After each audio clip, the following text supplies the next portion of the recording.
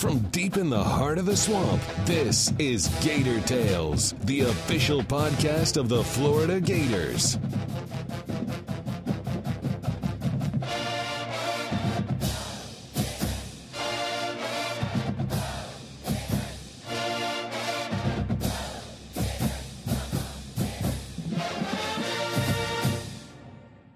Welcome to Gator Tales. I'm your host, Adam Schick.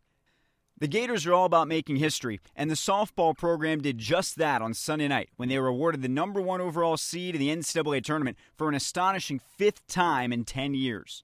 Given that no other school has even accomplished that feat twice, it speaks volumes about the success that Tim Walton's team has enjoyed, and we'll discuss it with the SEC Coach of the Year on today's show. Also, we'll talk softball, baseball, lacrosse, tennis, football, and more with FloridaGators.com's senior writers Scott Carter and Chris Harry.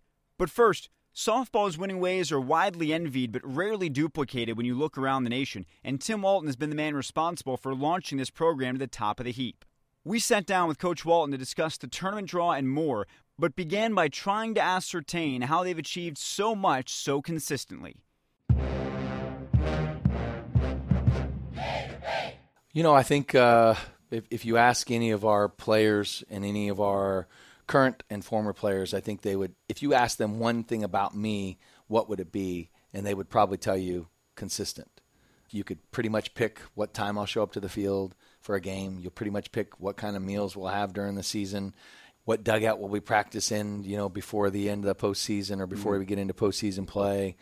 So I take a lot of pride in being somebody who is fairly consistent. My personality is consistent. My practice habits are consistent. But I flip it and go, my players. My players have all been consistent. They have a tremendous level of work ethic. They have a high pain threshold. They are mentally and physically tough. I think that's been, to me, the most impressive thing about this is that we've gone through a 10-year stretch where our players have completely 100% bought into their team. Forget Tim Walton, forget the University of Florida, forget our softball program. They've completely bought into their team and the people around them, and they take a lot of pride and have shown a great deal of respect and admiration for their teammates to want to continue to play well and play hard for each other. And I think that's something that you can't take away no matter what happens this weekend, next weekend, future weekends. I think they've all been very consistent. I talked to Delaney Gorley a few weeks ago, and she talked about the little things that people don't notice that make such a big difference to be a program this successful. And I guess my question is, at what point did you realize that those things were important, that players wore the same things, they showed up at the right times, those little details that don't necessarily directly translate to home runs or wins? When did you discover as a coach how critical those things were? Well, I think in your upbringing, you know, it's the things that I'm most good at and most proud of were probably the things that I hated the most as a young person. You know, I hated, my parents telling me to turn my clothes right side in, putting me into the laundry, being able to have a sock drawer and making sure that all the socks matched, or making sure that you had play clothes and school clothes. There was a lot of things that, growing up in the time that I grew up with my family and my dad and my grandparents and my mother that, to be honest with you, have instilled in me. And then I thought I knew everything and went to junior college and knew nothing. I knew absolutely zero about the game of baseball and learned everything about the game of baseball and the details and the habits. The first day I showed up for practice, for a 2 o'clock practice, I showed up probably at 1:30. I was an early person, and the whole team is there. I was there at 1:30, and I was late. And so first day of practice, I learned, if you're not early, you're late. Mm-hmm. And early wasn't even early in my book. I had to be there even earlier. And so all the things that Delaney talks about, the little things, if we're losing, there's a reason why we're losing. And the first place I go to is the locker room. What does a locker room look like? Is it organized? Is it detailed? Are the hangers, do they match? What direction do the uniforms go in? What direction do the T-shirts go in? Who's a clean player? Who's a dirty player? Who's organized? Who's unorganized? Those are the things that will tell you about the persons that you're coaching. Why, though? I guess that's the question. Why does that directly translate to the wins and losses? Well, if somebody's unorganized, if somebody's scatterbrained, if somebody can't remember the right cleats and they can't remember the right direction that the T-shirts go in, they're not going to be able to remember the signs. They're not going to understand the situations. They're not going to understand a little bit of adversity, and they're not going to understand a little bit of structure. I want you to do it this way. Well, I want to do it this way. Well, that way doesn't equal wins. That equals you feeling more comfortable, which sometimes doesn't equal us being better. And so I think there's a give and take with every every athlete. There's a give and take with every team. There's a give and take with every coach. And I think that the important part of that is just making sure that you understand there is a way to do it the right way. And if it's that important to me, I will let you know that you're doing it the wrong way. If it's okay, I'll just let it go and we'll keep on moving. Looking at what you lost last year, and this is getting back to the success this team has had, you lost one of the most accomplished senior classes, not just in Florida's history, but in the history of the sport. A lot of people thought that you would take a step back as a result, and yet here you are again as a number 1 seed with the incredible year you put together. How did this particular team accomplish that, given what you lost? When I opened up my conversations with the public and our booster clubs, I mentioned if you're looking for Kelsey Stewart, Taylor Fuller, Taylor Schwartz, Aubrey Monroe, Kirstie Merritt. If you're looking for them on this team, you're going to be completely 100% disappointed because they're not here.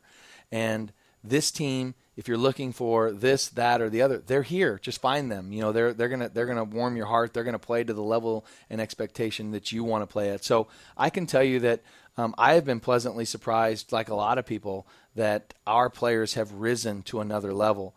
And we've done a great job. Our leadership, our senior leaders have done a great job, or our veteran leaders have done a great job of instilling the standards and the expectations and the culture of our program. And it's continuing to keep on moving and keep on going forward. We have taken a step backwards in regards to certain aspects of the way we used to play. It's clear. It's easy to see. I mean, we don't hit as many home runs. We don't steal as many bases in some ways. We don't have the dynamics of a Kelsey Stewart. But we have a lot of players that are playing like that. Janelle Wheaton has had one of the best seasons behind the plate of any catcher we've had, not only in her percentage of throwing people out, but her ability to catch probably one of the hardest pitchers there is to catch in all of softball, in Kelly Barnhill, and she's done a fabulous job. So I would say that we've taken a step back in regards to maybe the style in which we played, but we've taken 2 or 3 or 4 steps forward in adapting to a different way to continue to equal wins. How much pride do you take in being able to keep winning in so many different ways? As you just mentioned, 5-6 years ago, you were setting records for home runs, and now you're winning in a completely different way. Is that something that you take particular pride in? Yeah, the one thing that you can think about, because you were there, in 2009, we lost the national championship to a very fit, a very athletic Washington team. I mean, they made us look, bad in some ways of how dynamic they were at bunting and slapping and hitting and athletically making plays. And so we made a concerted effort to try to get a little bit more dimensional. And I think that helped us a bunch. And you look at the 2014 team, wasn't necessarily the greatest talented team that you've ever seen, but we were so dynamic. We can do so many things. Kelsey Stewart can do so many things. Stephanie Toft could do so many things. Kirstie Merritt could do so many things. And then you take the level of defense that we could play, having one of the best shortstops in the game, Katie Medina. So we adjusted to kind of our deficiencies in 2009. And so as you recruit, you start recruiting to things that you like or don't like or want or don't have. And so you start to become, I think that's everybody's recruiting style. I have a blueprint for what I want to do and what I want to be and how I want to be, but it doesn't always look like that when they get here. You think you recruit one way, but yet the recruit gets here and they're another way. And then the early recruiting process has really hurt a lot because it hasn't hurt the talent that you're recruiting. It hasn't recruited the talent level of the players. I just think it's changed and hurt the overall growth of the athletes because now they become a little more comfortable. Now they become a little bit more directional earlier in their process, and so they become a little bit more comfortable, and they maybe aren't exposed as many ways to a lot of other things that they would have been doing in a normal continual growth. They almost mature a little bit earlier. And again, we're still recruiting great talented players. Some of them have come in here and have been equally as good as we thought they were going to be. But with that being said, I think that's hurting the overall, stunting the growth of athletes, in my opinion, because you don't have the uncomfortable, who's going to take my position, who's going to do this and who's going to do that. You just don't have that as much as you used to have because everybody kind of just does things, commits real early, and it's a little bit more comfortable. And I can be frank and honest. I've said that all along. I still love my recruits. I still love the players that we have coming in here. I just think that the process is a little bit flawed, and it does hurt their overall development.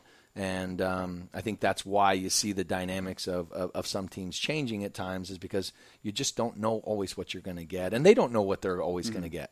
is the train already going down the tracks and you can't stop it, or is that something the sport as a whole can make a concerted effort to change? Yeah, I think the NCAA and the coaching groups are all making adjustments, and I think that's all it needs. It doesn't need to be changed. It doesn't mean give up this or get rid of that. It just adjust to the process, figure out how to slow the process down, figure out how to meet the student athlete and the parent needs and get them what they need, but then also get the coaches and the players and the existing players on their teams what they need. I'm not looking at this as a negative thing. I'm just looking at we have to adjust. We have to adjust to the trends because athletes want to know where they're going to go earlier. They're more educated now than, I didn't even know what college was until I was a second-year college person and playing at the junior college. So I think the athletes are more mature. The players are more mature.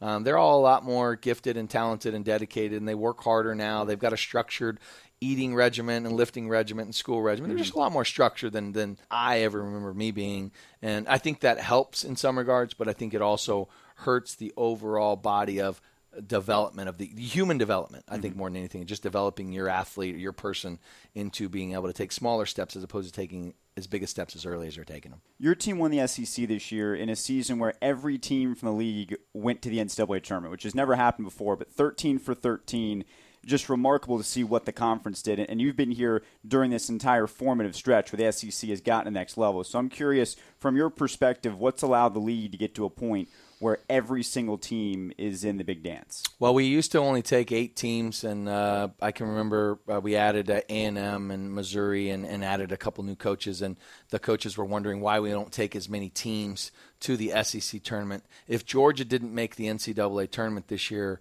I would bet half my paycheck, if not all my paycheck, that next year we'd have every team in the SEC at the SEC tournament some way, some shape, somehow. Why? Because Georgia deserved to be in the NCAA tournament for their whole body of work. Look at their number of wins that they had this year compared to last year's, the lower teams, way ahead of where we've been. So our league is very even. Anybody in our league can beat anybody at any given time. I said it from day one. They picked the Florida Gators to be the number one team this year. The coaches did. And again, we had the best winning percentage. We lost the fewest amount of games. We won the most games. But we could have easily lost a lot of other games along the way. We won a Friday night game here or Saturday night game here against one of the teams early in the season. Won a great game on the road. We won another great. So we could have easily been 2, 3, 4, 5, whatever it would have been. So I think the parity was there. I think the growth of the league is come down from the SEC itself, the commitment to the conference tournament, the commitment to our league, the television that we have, but then the coaches. Now you go to the universities, they're making changes in their programs, they're upgrading their facilities, they're giving them more dollars, they're chartering more plane trips. We're on TV on Monday nights. We got Sunday night softball. We've got our own selection show on ESPN2 now. We used to have to pull out the rabbit ears on the TV and try to get it in the right direction. NCAA.com. Just to see where it was going to be popping up. And I mean, we've grown as a sport so fast and so well. I think that the growth of the sport has been great. But I'm very proud of our other 12 coaches in this league, for everybody being in postseason play, for everybody making the NCAA tournament.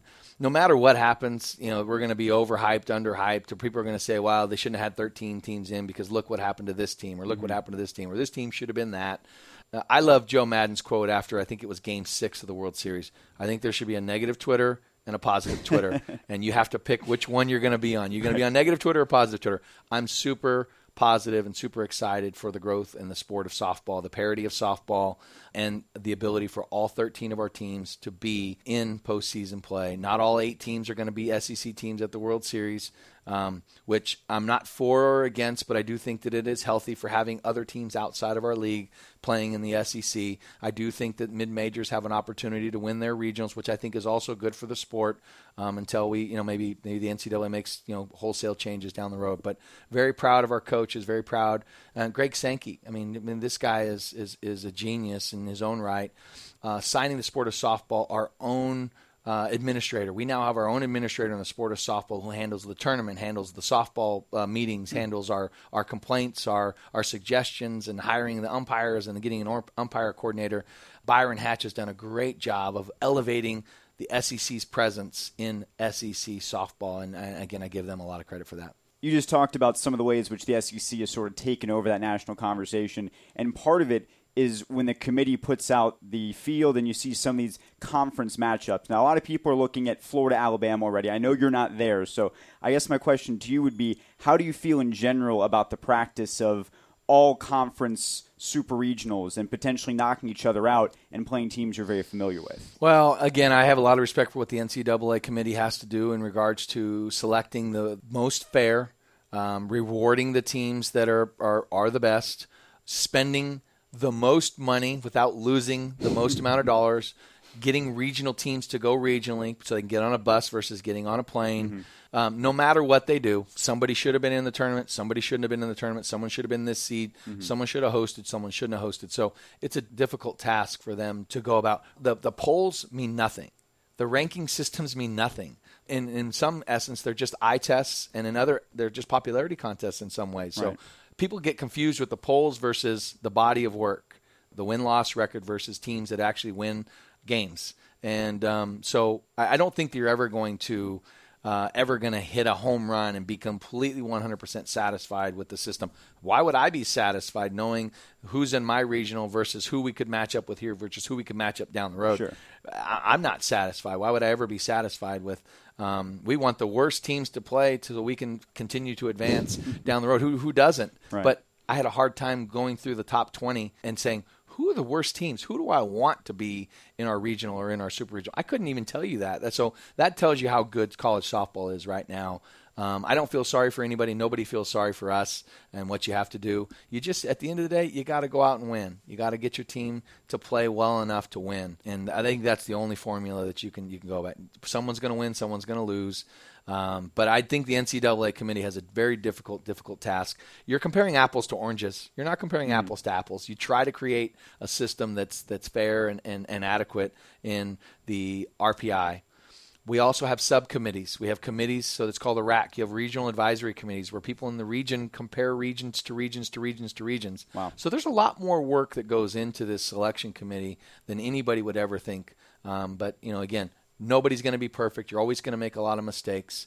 You get hurt when your conference doesn't have a lot of ranked teams or a lot of teams that beat other teams that are ranked. So there's a lot of things that go into this. But not super excited about our regional matchups, not super excited about a potential super regional matchup, and not even excited about a potential World Series matchup if you want to go down the list. But, again, I've been coaching long enough. I don't know that I've ever been completely 100%. Oh, wait, thanks, regional. committee. Thanks, committee. You did me a favor. It's always tough. And at the end of the day, you got to get down there and play between the white lines, and you hope your 18 to 22-year-old players can step up and be hungry and get after it and get lucky.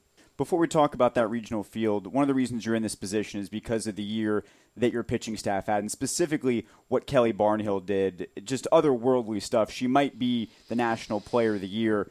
Did you always see this in her when you brought her in? And if so, what unlocked that this season? So I made a big mistake. I overhyped Delaney Gorley as a freshman. And what I mean by that is no matter what Delaney did, it was probably going to never be of that hyped level coming in with all the accolades in California and travel ball. Delaney Gorley is tremendous. She's a great pitcher, a great person, consistent as all get up. So I didn't make the same mistake with Kelly in overhyping her because Delaney and Kelly were the same kind of recruit, a number one pitcher with the ability to win you a national championship, with the ability to be on a national team to pitch their country to a gold medal. They both have the same type of ability. And so I didn't make the same mistake with Kelly as I made with Delaney. And I say overhyping him is letting them be freshmen, because every freshman's going to come in here and stumble. And every freshman has come in here and stumbled, especially the pitcher. So the answer to your question, yes, I saw that potential in Kelly. Saw the same potential in really what Delaney Gorley has become, and not only last year but this year and future years when she pitches the national team. So I just didn't say it outwardly as much as maybe I had thought it before, just because of the undue pressure of being a Florida Gator and the national attention that you're going to get no matter what. You don't have to even be the number one recruit. You can be the number 2 recruit or the number 52 recruit.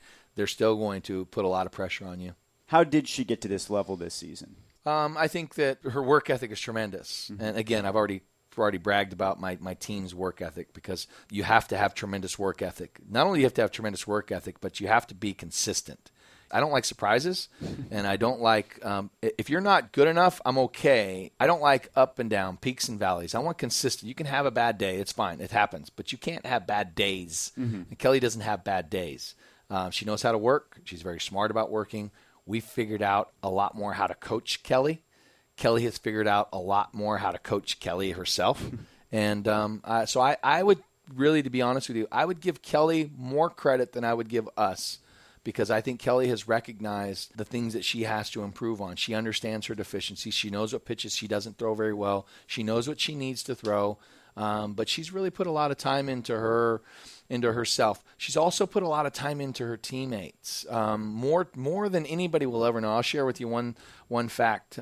She either purchased a massage or a manicure or a pedicure or all three, or just a manicure and a pedicure for at least Janelle Wheaton. At least Janelle. She deserves all of them. That's next level stuff, though. You can't get a college athlete who's trying to scrape together 2 quarters together to figure out what they're going to do the next day to actually spend money on their catcher because she has respect for what her catcher has to do for Kelly's needs. That's next level stuff, and I can't teach. I can try to teach that all day long. I can't teach it. So, again, I give Kelly a lot of credit and respect for being humble, even though she's very confident. She's a very confident individual. She's very smart. She works really hard. She has become a very good teammate, and she has really shown to me a lot more of a softer side to some of her teammates, more so now. And now she can come out to the field, walk through the gates, and be completely comfortable, be completely confident, and also have the respect of her teammates because they know how hard she works, how driven she is, but how nice she is too. She's a very nice human being. I have a lot of respect for what Kelly does. Looking at this weekend, the big storyline everyone's talking about is Kenny Gajewski bringing his Oklahoma State team here to Gainesville. And for those that don't know, he was an assistant here for 3 years, one of your closest friends. When you saw that pop up on the screen, what was your immediate reaction to seeing Oklahoma State coming to Gainesville? Yeah, it's just you knew it. Again, why does Sean Miller have to always match up with Arizona and Xavier? Mm-hmm. Why does that happen all the time? It's kind of like as much as I praised our committee, it's almost a twisted. Why does so and so have to play so and so in a potential rematch? It just seems to be a little bit, let's call it ironic in some regards. But to be honest with you, their RPI matches up with coming to Gainesville. They can't go to Texas A&M. Why? Because it changes the dynamics of the Texas A&M regional because of Texas being so close. They can't go to Norman because they're in the same conference. Mm-hmm. Where are you going to send them? Maybe you could send them to Arizona. Maybe you could, send them out that direction. So we actually thought it was probably going to be Oklahoma State, Cal, or Arizona State. They just seem to match up in the regional RPI mix. But my initial reaction was, now I'm only rooting for one team in postseason. That's the Florida Gators. Right. Where if Oklahoma State was somewhere else, I could be rooting for 2 teams. That's really what it comes down to. It's a friendship. It's a bond. He got me into the sport of softball. I got him into the sport of softball. And so there's a lot of connection, a lot of ironic twists. Our sons are 3 days apart. Wow. I've lived in his house when I was coaching at the University of Oklahoma. He and I have we've been great friends for a long period of time. We've done a lot of things together. We've shared in at least 3 national championships together and conference championships. But we have a long-standing history. We'll always have a long-standing history. But it kind of stinks this weekend because I won't get to talk to him this weekend. Mm-hmm. We'll shake hands. We'll probably exchange a nice hug and a gesture at home plate, but. We won't be sharing any scouting reports. We won't be sharing any kind of information. That's the bummer of this is that we're not enemies. But if you ask me which team I want to win, it's the Gators. I don't want them to win because we've got a lot of kids in that locker room that have put their heart and soul into this season. And so that's my only bummer. I'm super proud of him, though, man. I mean, he's done a great job in such a short period of time of changing the culture, and culture doesn't necessarily mean it was bad. It's just changing the culture, going from being good to being better than good, going from better than good to being great. Mm-hmm. He's really stepped up their commitment level of their team and their program, and he's done some great things at Oklahoma State. Really, really proud of him. But it makes it tough to compete when you now have to almost tie in a little bit of emotion in there, and that I like doing this thing vanilla, no emotion. Let's just go. What's the tangible dynamic there when you match up, if you do match up against him? It's not set in stone it'll happen, but if it does happen, how does that play out in terms of things he knows about you, things you know about him, your tendencies, situations, signs? I mean, you name it. How much have you thought about those parts of it? Yeah, I mean, who doesn't think – well, I guess some people don't think of it that way, but who doesn't think of it that way? You know, we'll have to make our internal adjustments. You know, we'll have to make some things that maybe would come natural to us to do certain things. We'll have to change those things. I can get in depth with that, you know, probably after the weekend more than I would before the weekend. But you have to make adjustments and changes that you wouldn't have to make if somebody in that other dugout didn't spend as many years playing the game of baseball together. I mean, I've spent more hours with Kenny Gajewski on a field than any other human being more than any family, any coach, anybody. I mean, we've spent more hours. Junior college, you don't even keep hours there, so we could spend, you know, I can't even tell you how many hours we spent on the field. Who knows how much time you were there? It was, I mean, we didn't have lights, thankfully. If we had lights, it would have been ugly. You guys never would have left. There would have never been a leave part. So, but anyway, I just think that to me, you have to make your adjustments. You have to make changes and things that you do because, you know, somebody does know or have a little bit more inside information to you. But we won't do a whole lot. We are who we are. There's not a whole lot of stuff that we're going to openly change. Behind closed doors, we're not changing a lot of stuff. You know, I told our players the other day that, hey, a lot of you guys have spent the recruiting process with Coach G, and and I expect you to say hello and to shake his hand and whatever. But when we're playing, if I was in the other dugout coaching against them, they would be rooting against me. So sure. and they have no problem with that. We can split this team up into an orange and blue, and if I were coaching one team, half our team would be against me just like that. So, but more than anything, I can tell you that a lot of respect and very proud of the job that he's done in 2 years and taking Stacy Pestrak with him and just the things that they've done. Super proud of him, and he's done a really good job. You've also got FIU and FAMU that are going to be here. You played both of them this season. Size them up for us. Both are good. I think the FAMU reputation has not been something you go, oh, you match up a FAMU round one. It's an easy advance today too.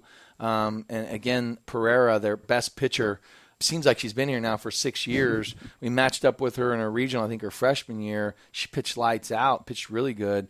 We saw her there in our tournament, pitched again really well. Pitched a 1-0 game, I think, against Bethune-Cookman. Has had a really good year. Their team is so much better. Coach Wiggins and her staff, it's easy to see the younger assistant coaches in the dugout that are just getting after it with the players and saying positive things. And they've done a great job at FAMU. Really, I'm not calling it turning it around because they've been a regional team almost.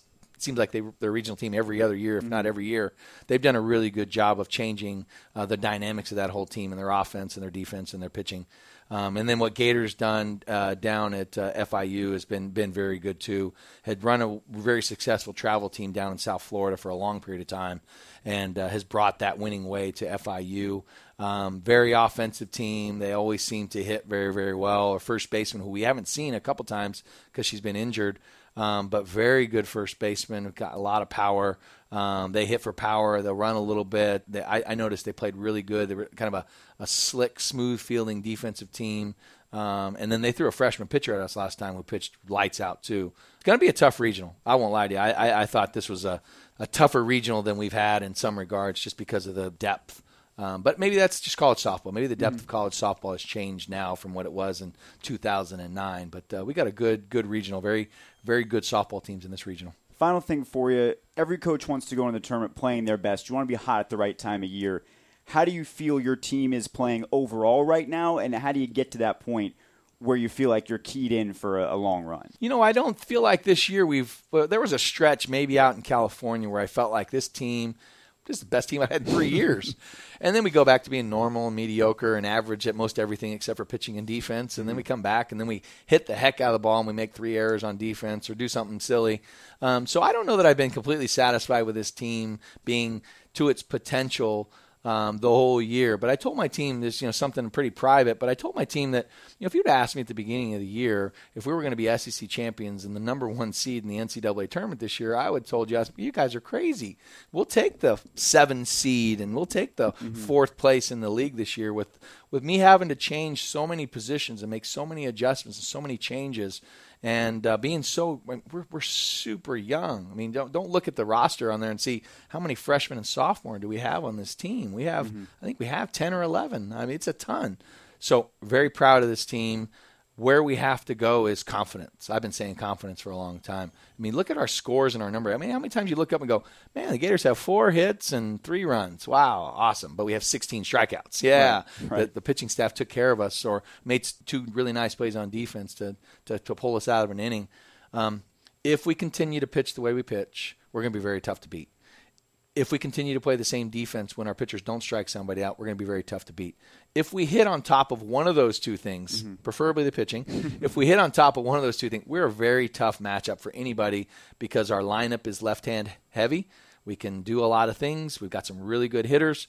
But I've seen this team be very normal at times, and really the reason why we've been normal is because we just haven't strung our hits together, and we haven't been as confident as we need to be. We've had a lot of lulls where we have 9 outs in a row that look the exact same, but then we have 9 straight hits, and you're going, what in the heck got into this team? It really has a lot to do with the other team in the circle. What is that pitcher doing in the circle? I would say that's the key to the rest of our postseason is what's in the circle, and how do we continue to battle, adjust, or not adjust at the plate. And I think that, to me, is the ultimate key to the winning formula. Well, thank you for your time as always, Coach, and good luck in the NCAA tournament. Sounds good. Thanks, Adam. Go Gators. Softball may be taking center stage with the start of the NCAA tournament, but baseball is also top of mind with a chance to win the SEC title, and women's tennis is making their way to Athens in pursuit of a national championship. We sat down with Chris Harry and Scott Carter to discuss these topics and more, but began by zeroing in on Tim Walton's team and the path ahead.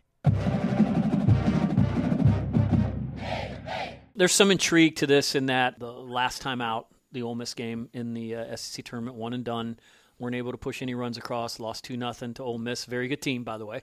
A hot team as well. And, hey, they're one of the rare SEC teams that made it to the NCAA tournament, right? yeah, it's an endangered species in the NCAA tournament. Yeah, I mean, I was listening to Pat Dooley talking to Laura Rutledge on his radio show, and he was saying they would have thought they would have tried to keep one team out just to say that not all of them were in. Sure. Georgia didn't even make the SEC tournament. And yet Georgia is in the NCAA tournament. So quite an achievement. It's been a great season for Ole Miss, obviously, and that was a good win for them. But at the same time, I think we talked about it last week, Florida hasn't won the SEC tournament since 2013. They didn't win it in 2014, won the national championship, didn't win it in 2015, won the national championship, didn't win it last year. Went to Super Regional, of course, had that dramatic walk-off loss to Georgia. So there's probably some concern about scoring some runs. Mm-hmm. The players each spoke about that during their interview sessions on Tuesday. And obviously, you want to get the bats going. That was kind of a talking point last year, if I'm not mistaken, Adam. Mm-hmm. But certainly, if you're Tim Walton, you're not going to put that in their heads and talk about it a lot. I wouldn't if I were he, and he's certainly has forgotten more softball than I'll ever know. So they'll be looking to get the bats hot again. Pitching is going to be really, really good. If they can get any facsimile of offensive run support with that pitching, obviously they're going to be very difficult to defeat. One of the things that Tim Walton talked about when I spoke with him was confidence. And I asked him about how are you playing right now relative to where you want to be, and he said it's all about confidence being high. What was your read on the players that you talked to in terms of where that confidence level is? They sounded confident. I mean, I don't think they're going to come out and be unconfident. I remember last year I did a big story heading into the postseason on that remarkable senior class. They had gone through a little bit of offensive lull too, but they were confident. They had every reason to be confident because of what they'd done in the postseason the previous 2 seasons. So he needs to get Amanda Lorenz and he needs to get Kaylee Kvist out on base. Mm-hmm. And he needs – those are 2 bats I think he's going to be looking at for production this week and obviously assuming they make it to next week. So I think it kind of starts there and kind of spreads. And if you get those 2 swinging the bat, hitting the way they're supposed to, turn the lineup over, and I wouldn't think there's a whole lot of limitation to what this team can do. One of the interesting subplots here is this potential matchup between Florida and Oklahoma State, the Tim Walton and Kenny Gajewski, his former assistant. And certainly that was probably in the minds of the committee when they made that decision. But I think it just highlights a really interesting dynamic that you see throughout sports. And we saw it with Billy Donovan when Rick Pitino was going up against him. The whole mentor-mentee, if I take us back to the Muschamp era, the Jedi Padawan that he was very confused by with Saban. Mm-hmm. That's a really interesting dynamic in coaching that we're seeing more and more, and now it's trickling over to softball as well. I don't look at it as mentor and pupil, if you will, or what. I look at it more as friends.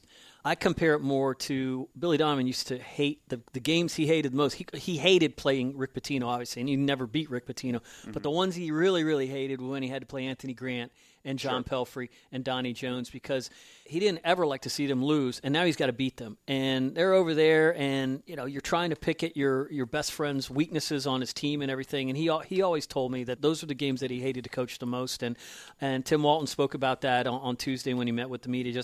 It's not an easy thing because these guys have been through so much together. They were the best of friends when they were here. He even mentioned that Kenny's kids were coming, and his kids were going to ride scooters together probably the day of the game. So it is something they'll have to get through. But at the same time, I'm sure Tim Walton will be able to compartmentalize and focus on what needs to be done. And if he has to send Kenny packing from the NCAA tournament, that is his job. That's what his job. Yes. And in terms of just looking at Florida's postseason, Chris says they're confident. I mean, you got to be confident when you got the best pitcher in the country, Kelly Barnhill. That to me makes Florida a favorite to win it all, just because if you look at the times they have won it, the shining star each year was Hannah Rogers and then Lauren Hager. They dominated their state in Oklahoma City. They got some runs, but Kelly Barnhill's every bit as good as they are. I think she's probably had as dominant a season as they ever did in their careers. I mean, most dominant of any Gator pitcher ever. Yeah. One of the most dominant pitchers in the softball era. Yeah, absolutely. And you look at, I know she gave up a couple of runs and a home run near the end of the season. Like, people are like, oh wow, she's human. To walk off against But Florida. at the same time, I don't know. It's different in baseball, but probably for her to have a little time here to rest probably doesn't hurt, right? Sure, no question. So I just think if I'm Till Walton and I got her out there, I feel pretty good with my chances. Yeah, and not necessarily to piggyback, but the deal with Hannah Rogers pitched better than she had probably in her whole career. Would you agree with that, Adam, in Oklahoma City? During that postseason stretch. The peak of her career was when the games meant the most. And I think we might be able to say the same thing about Lauren, right? No question. Yeah. That's how you get nominated for an ESPY against LeBron. Yeah, so this time last year, and I don't know if I'm going against what Scott says or not, this time last year, Florida had Delaney Gorley and had Alicia Casio, and those were the number 2 and 3 ERAs, or the 1 and 3 ERAs in the whole country. In the nation. So they felt great about their pitching at that time. This girl, I mean, Kelly Barnhill, what's her ERA right now? Is it 0.33, 22-1. And what are strikeouts to walks? Here's my favorite stat: 148 and 2/3 innings, 282 strikeouts. 282 strikeouts. And what is it? How many walks? 25. She has walked 27, and she's only given up 61 hits. So I mean, in terms of pitching numbers, softball, baseball, whatever sport you want to go with, that's about as dominant as I've ever seen. I want to say she's dropped her ERA almost a full run from this time last year, and she was not in the circle when Georgia hit the walk-off. So I would imagine all the important innings in the postseason are going to be left to Kelly Barnhill, and we're going to see Delaney Gorley spot duty, and we're going to see her in what she's used to doing. Being called on in high-pressure situations, which she loves. She'll have a big smile on her face. She'll look confident and, just go out there and try to do what she did in Oklahoma City when she was a freshman in 2014, what she did in 2015. And I do agree with if you have that pitching and you have your ace, but at the same time, Kelly Barnhill has that, after giving up that walk-off homer to Florida State, she has a little bit of that Ivan Drago. He's not a machine; he's a man. Sure. She's a woman. She's bleeding a little bit after that. Let's see how she responds, because she was not called on last year in the high pressure situations. I got to think that she's going to be the one in there for this time. Let's shift our focus a little bit to baseball now. And we talked last week about how hot they were, Scott. They've stayed hot. They went on the road against Alabama, and they got a sweep when they really needed one to stay where they are in the SEC. And now it sets up this high-stakes weekend against Kentucky, which also doubles as senior weekend. Perfect weekend if you're a baseball fan, college baseball fan, because you're right, Adam. The Gators, they've won 10 in a row in the SEC conference games. They're overall 19-8 in the conference, which is a game better than Kentucky in the East, and LSU overall. So, I mean, Florida could end this weekend, if they keep doing what they've been doing the past 3 weekends, as the overall conference champion, a division champion. That's pretty far from that 0-3 start. Sure. But what's really happened here is they've continued to get good pitching, and finally the bats that you knew would come awake, they finally have. And J.J. Schwartz is at the top of that. There's no denying that if J.J. Schwartz is hitting, it just helps everybody out in the lineup better. And he's starting to rediscover his power. He's up to 8 home runs, leading the team. And if he keeps like this, I think it's going to really benefit Florida. But this is a Kentucky team that they've never let up either. They went 4-0 last week, 18-9, a game back of the Gators, like I said. One thing you look at Kentucky and you wonder about, they play in a pretty small ballpark up there in Lexington. They're 25-5 at home, but only 10-10 on the road. So you kind of like the way the Gators playing at home, where they're 24-7 this year. You kind of like the way the matchups going, but it's just going to be 3 interesting games out there Thursday through Saturday, and you got this series, and then you got LSU playing Mississippi State. The lot's going to be determined this weekend. It seems like the tenor has really changed. I remember early in the year, you mentioned the rough start, but people are wondering what's happened to Florida. And people didn't think Florida was maybe going to be a super regional team, let alone a World Series team. What has tangibly changed that you've been able to see? First of all, they started hitting. I mean, like we just talked about. But you just always expected it to eventually happen. But when it didn't happen by mid-season, obviously fans, Kevin O'Sullivan, there's going to be some growing concern there. And it's still not where I think the lineup is everybody's hitting 1 through 9, but your big guys are hitting. Schwartz is hitting. And they've really got a lot of good production out of guys filled in. You got to remember, Jonathan India misses about a dozen games at third base. Christian Hicks has really picked up the slack. Mike Rivera, he gets hurt. He's been out about a month. Mark Colasavari done a great job. I mean, so these guys, they're getting production from a lot of their bench guys in these higher profile roles, and now they think they're going to get Rivera back this week. So that should only help. But yeah, and you just can't underestimate what the pitching has done either. You knew that Singer and Faedo and Jackson Kowar, you knew that they had the ability to basically lock down those top 3 spots without blinking. And but until you see them all, because for the first time this was Kowar's and the Singer's first run really through an entire season as a 1-2-3 rotation. And you knew Faedo would be pretty good. They've all lived up to expectations. They found the closer in Michael Byrne.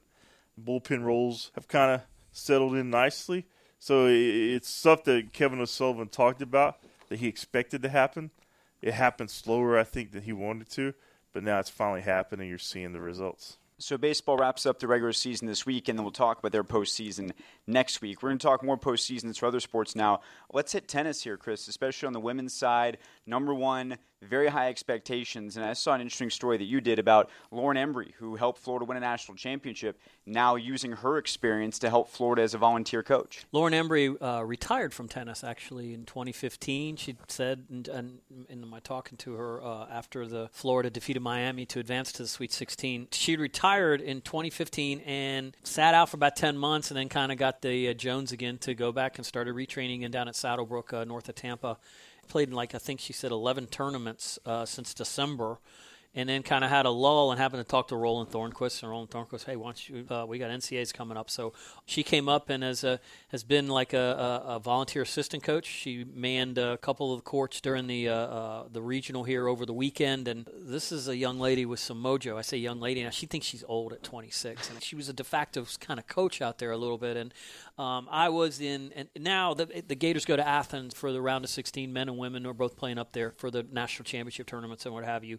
She'll be there Friday with the team, and the last time I was in Athens for a tennis match was the 2012 national championships, where Florida was out there. I believe it was against UCLA, and she had the walk-off match clincher for the second year in a row. I think the year before that, she was the match clincher. Came back, I want to say, from 5-2 down in the third set to beat Stanford. And so she is, and Roland Thornquist said that she may be one of the 5 greatest women's players in college tennis history in terms of a 4-year player who she was on 2 national championship teams. She was just a really, really gutty player who was in the middle of some really big moments in Florida athletic history and put Florida over the top for those back-to-backs. So she was back to help out. Courtney Keegan was one of the players she was out kind of watching, and Courtney Keegan was a freshman when Lauren stayed for her 5th year to just finish her degree work and what have you. So she said it was kind of cool to kind of just not really mentor, but she said it was when she talked to these players, she kind of thought about what Roland would say to them in certain situations, but she also thought about what she would like to hear in certain situations to kind of get them through a moment, get them through whatever adversity at that moment might be. But she also said she also tried to stay out of the way a little bit because she hasn't been coaching them. So she said it's something maybe she would like to do down the line. But she certainly didn't hurt in any way, and it's not going to hurt in any way, I don't think, to have Lauren Embry in that national championship mojo in Athens when Florida moves on to the round of 16. Plays Texas A&M, a team they know very well from the SEC, on Friday. Last year they were the number 1 seed and got ousted in the round of 16 because of some weird stuff. The draw put them up against Stanford, which had a bunch of players playing in pro tournaments, and it's all numerical and it all goes by computers how the ratings were, so they didn't take into account some of these great players that Stanford had that weren't competing. So they were underseeded, Sure. And it was an unfortunate situation for Florida, but it's now one that maybe they can try to rectify and go there with that in mind from last year, use that maybe as a little bit of motivation. Let's talk nuts and bolts on the court. What are the pieces that are going to help Florida if they're going to win another national championship? In talking to the Miami coach afterwards, one of the things that she was talking about was depth, and she pointed out to the fact that Brooke Austin is playing number 5 singles. She's a junior. Her freshman and sophomore year, she was playing 1 or 2. Now she's battling back from an injury, but I think that just speaks to the depth of this team. If you have a player, 2 years ago she was playing in the U.S. Open as an amateur, so now she's playing at number 5 singles. That speaks to what Belinda Woolcock's been able to do to get up to that number 1 spot. Ingrid Neal is a freshman who's playing really, really well. I think it was Anna Danilina had the closeout match in consecutive days, and of course what they're always going to talk about and what Roland Thornquist saw, he put so much emphasis on that doubles point, which is that first point out there, and if you can get that, obviously the opponent is chasing. And relative to what they have going with doubles, I go back to Brooke Austin and Courtney Keegan. They're the key doubles team. While they're not playing number 1 doubles right now, they are the defending doubles national champions. So anytime that he made the point afterwards, if we can get that doubles point because of our depth, we're going to be a difficult team to catch up to as those singles matches progress. So round is 16 Friday, and then if you want to follow tennis on their quest to a championship, it happens in rapid succession. Rapid succession, absolutely. If you win Friday, you advance Saturday and Sunday. So if you win, you play the next day. So it's Sweet 16, quarters, semis, and if they were fortunate enough to play for the whole thing, that would be Monday. Same thing for men. It's a great environment up there for team tennis because both the men and the women are competing at the same time. So good luck to both Gator squads up there. And there was a lot riding on lacrosse last weekend, Scott, and it didn't turn out the way that they wanted for the second straight year. Tell us what went down at lacrosse and why their season came to an early end. Well, Florida going in, they're the 3rd overall seed. They kind of got a tough draw the first round. USC is a young program. They only started the program in 2012, but they're coached by Lindsay Monday, who had a great career at Northwestern. And they have perhaps the best goaltender in the country in college lacrosse. And Gussie John, she's a member of the U.S. national team that's going to play in England this summer for the World Cup. And her coach also happens to be one of the USC's assistants, and she's going to be the starting goaltender for that team. Wow. So you're looking at a team that really has a good defense, but you got to remember they came to Gainesville back in February. The Gators beat them 15-10. And on paper, both teams are really playing well going into the game. Florida had won 9 in a row. USC had won 11 in a row, and they obviously advanced by beating Jacksonville on Friday to get to Sunday's match against the Gators. And it was kind of what you would expect. It was back and forth. Gators scored first. They got down 3-1 and just battle. Gators had their last lead at 12-11 with about 7 minutes left, and then a couple of plays by Johns in goal. A couple bounces went USC's way, and they were just the more aggressive team at the end and executed better than Florida did. And Gators coach Amanda Leary, she liked the way her team, what they gave her, but, she said they were not as sharp as they could have been either on offense or defense, and it cost them in the end. And it's the second early exit for that program in a row. You got to remember they lost in the first round last year at home to Penn State in overtime. And, it's an 8-year-old program. They've been to the tournament 7 times, and when you get to the Final Four in your 3rd year, obviously that raises expectations. Sure.